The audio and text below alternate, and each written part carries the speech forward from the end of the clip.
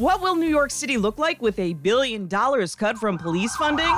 We're about to find out. I'm Jennifer Brown. Here's what's trending. With the coronavirus, the Big Apple is not the moneymaker it once was, and the city council cut budgets last night across the board. I wanted us to take larger headcount reductions. Plans to hire 1,600 new NYPD officers have been canceled, and there'll be a shift away from the police monitoring the homeless and school safety. Mississippi's governor has ordered the state flag with its Confederate emblem to come down.